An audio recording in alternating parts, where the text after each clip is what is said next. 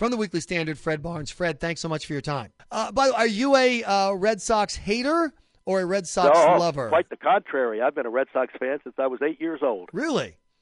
And my father, when he was in the military, he was in the cavalry after he got out of West Point, and at the Presidio of Monterey, coached the baseball team, and one of the players on his team was a 17-year-old named Dominic DiMaggio. Wow. And my dad had a ball signed by all his teammates and Dominic DiMaggio, and when he showed me that when I was 8 years old, I instantly became a Red Sox fan. And there are, really, Michael, there are no former Red Sox fans.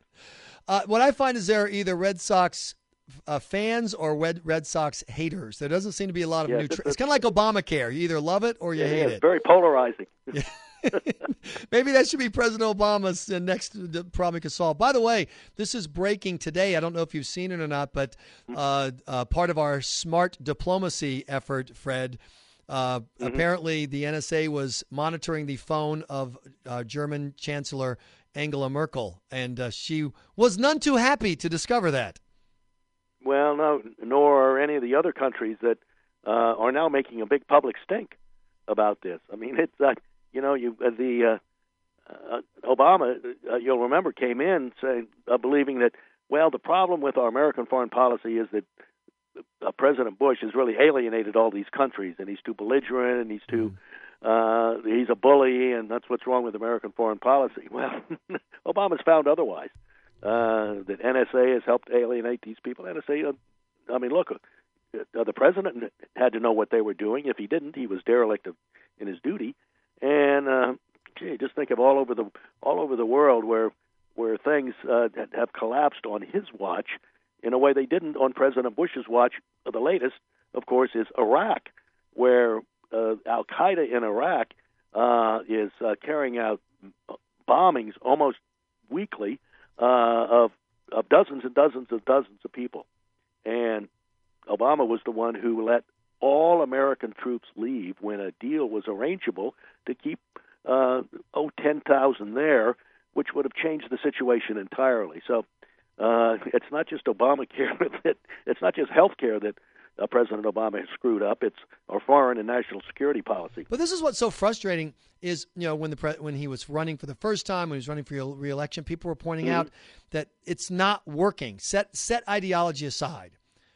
We were promised that the problem was George Bush and evil Republicans, and you've replaced that with Obama, and the world is going to change because of that decision. And instead, we are in worse shape by any measure. We, America, our allies, in worse shape. We've got more foreign leaders angry at us. Back in the day, at least the people were angry at us were people we wanted to be angry at us, like the people running Hamas.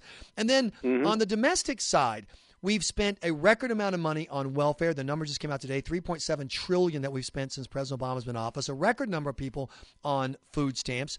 The workforce participation is at a 35-year low, and people can't even sign up for the health care that they're forced to sign up for. All of these are failures, and yet his support among his team seems to be virtually unmoved. Do results just not matter today for the left? No.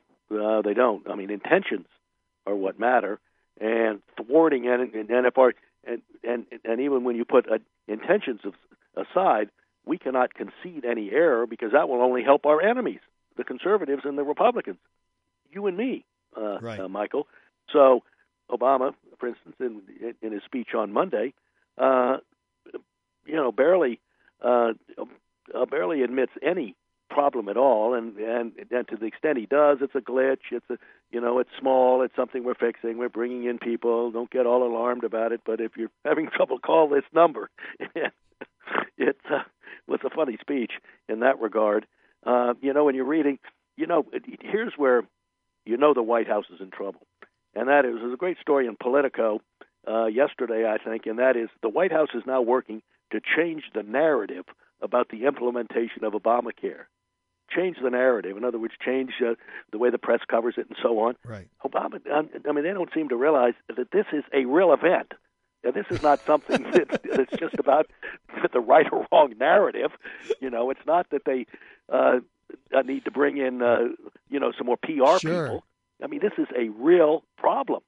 and there are going to be more. This is going to be the gift that keeps on giving for Republicans, and unfortunately, it's going to be harmful to average Americans because we're going to see who knows when the website will be fixed. So we can't just call rewrite and undo the last 3.5 years. Doesn't work that way. It won't work, and you can't call mommy and daddy either. And then we're going to get into the doctor shortage.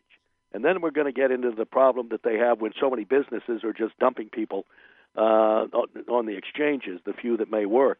And then we may get a court decision, which would be entirely legitimate, I believe, that says the federally run exchanges are not allowed to offer a subsidy because the law says that the ones run by states, and that's only, 14 of them, right. Those can offer subsidies, but it doesn't say anything about that in regard to the federal exchanges, and that's 36 of them. So it can be a mess. That would completely undo Obamacare for the time being, and they don't want to give an inch on things like delaying the individual mandate, and they're just going to be huge problems. And that's just the first of them right now. And you'll remember, Michael, signing up people, that was the easy part. This really was supposed to be the easy part. You sign them up, and then you have to deal with them, and you're going to have a lot of problems with just how much it costs and so on. There's so many that just because of the structure of the system and how it runs against that's not helpful in terms of healthcare economics. But this was the easy part, and here's the permanent damage, at least PR-wise and narrative-wise, and that is that in politics, I'm sure you've heard this. It's an old saying: 90% of politics is first impressions.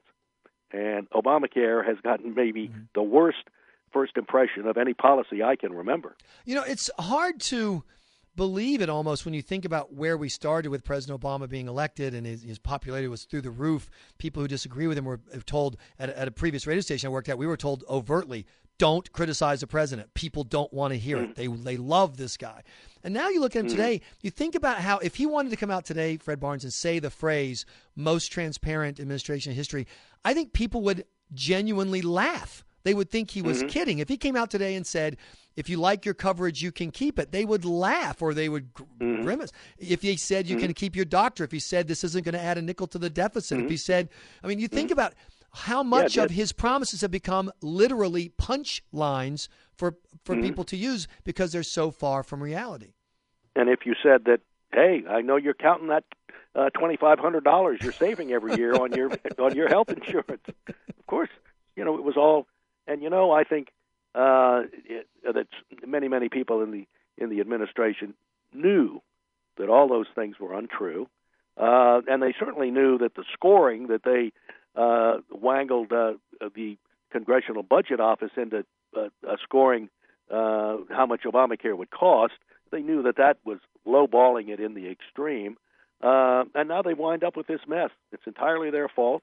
They drove away all Republicans. This is owned and operated to the extent it is, by Obama and Democrats and nobody else. Your colleague from the Weekly Standard, Bill Kristol, said on yesterday's podcast that the Republicans should pass a piece of legislation that says simply, if you are currently insured and you like your insurance, you can keep it. Is that the smart strategy for Republicans at this point, or should they be focusing on something else to make sure that people hold the right people responsible? And, I don't think Republicans need to do much of anything right now. This thing is faltering on its own. Obama looks lame. He'll accept. It's not that Obama won't accept the blame for anything. He won't accept the responsibility for anything. And that's a continuing problem that we've seen over the years.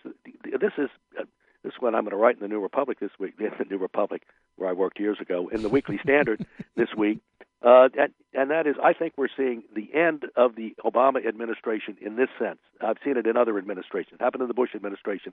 You come to a point, often presidents have, where your problems are overwhelmed. They overwhelm your opportunities to be on offense and have an agenda and so on. And Obama's being overwhelmed. Obamacare will be an issue for the rest of his administration, trying to get it right, and over and over, it will be a huge issue. And then there are all the other ones. His agenda, which I think is a non-starter in foreign policy. And then look, remember his great speech in Cairo in 2009, and we were going to embrace Muslims and so on, and really straighten things out in the Middle East. It's a mess, and Iraq now on top of Syria and so on, and everything is broken down, and the repairs will be the issue. Obama will be on defense for the rest of his administration, and this happens to presidents. It happened to Bush early on, and remember in 2005 after his reelection, there was the war in Iraq got much worse, and we had Katrina, and his Social Security plan got nowhere, and on and on and on. And his numbers tumbled. The only thing saving grace for Obama is one you mentioned, and that is his polls have not completely cratered. He's still in the high 30s or low 40s. And it looks like he's going to find a way to continue to govern from the left. I think that's what we've seen is that these strident positions he's not giving up that. Yeah, but my point is he thinks he can do everything he needs to do from the left. Fred Barnes with the Weekly Standard, thanks so much for your time. We appreciate it. Good to talk to you, Michael. Thank you so much. And go Red Sox. Yeah, indeed. I'll be watching.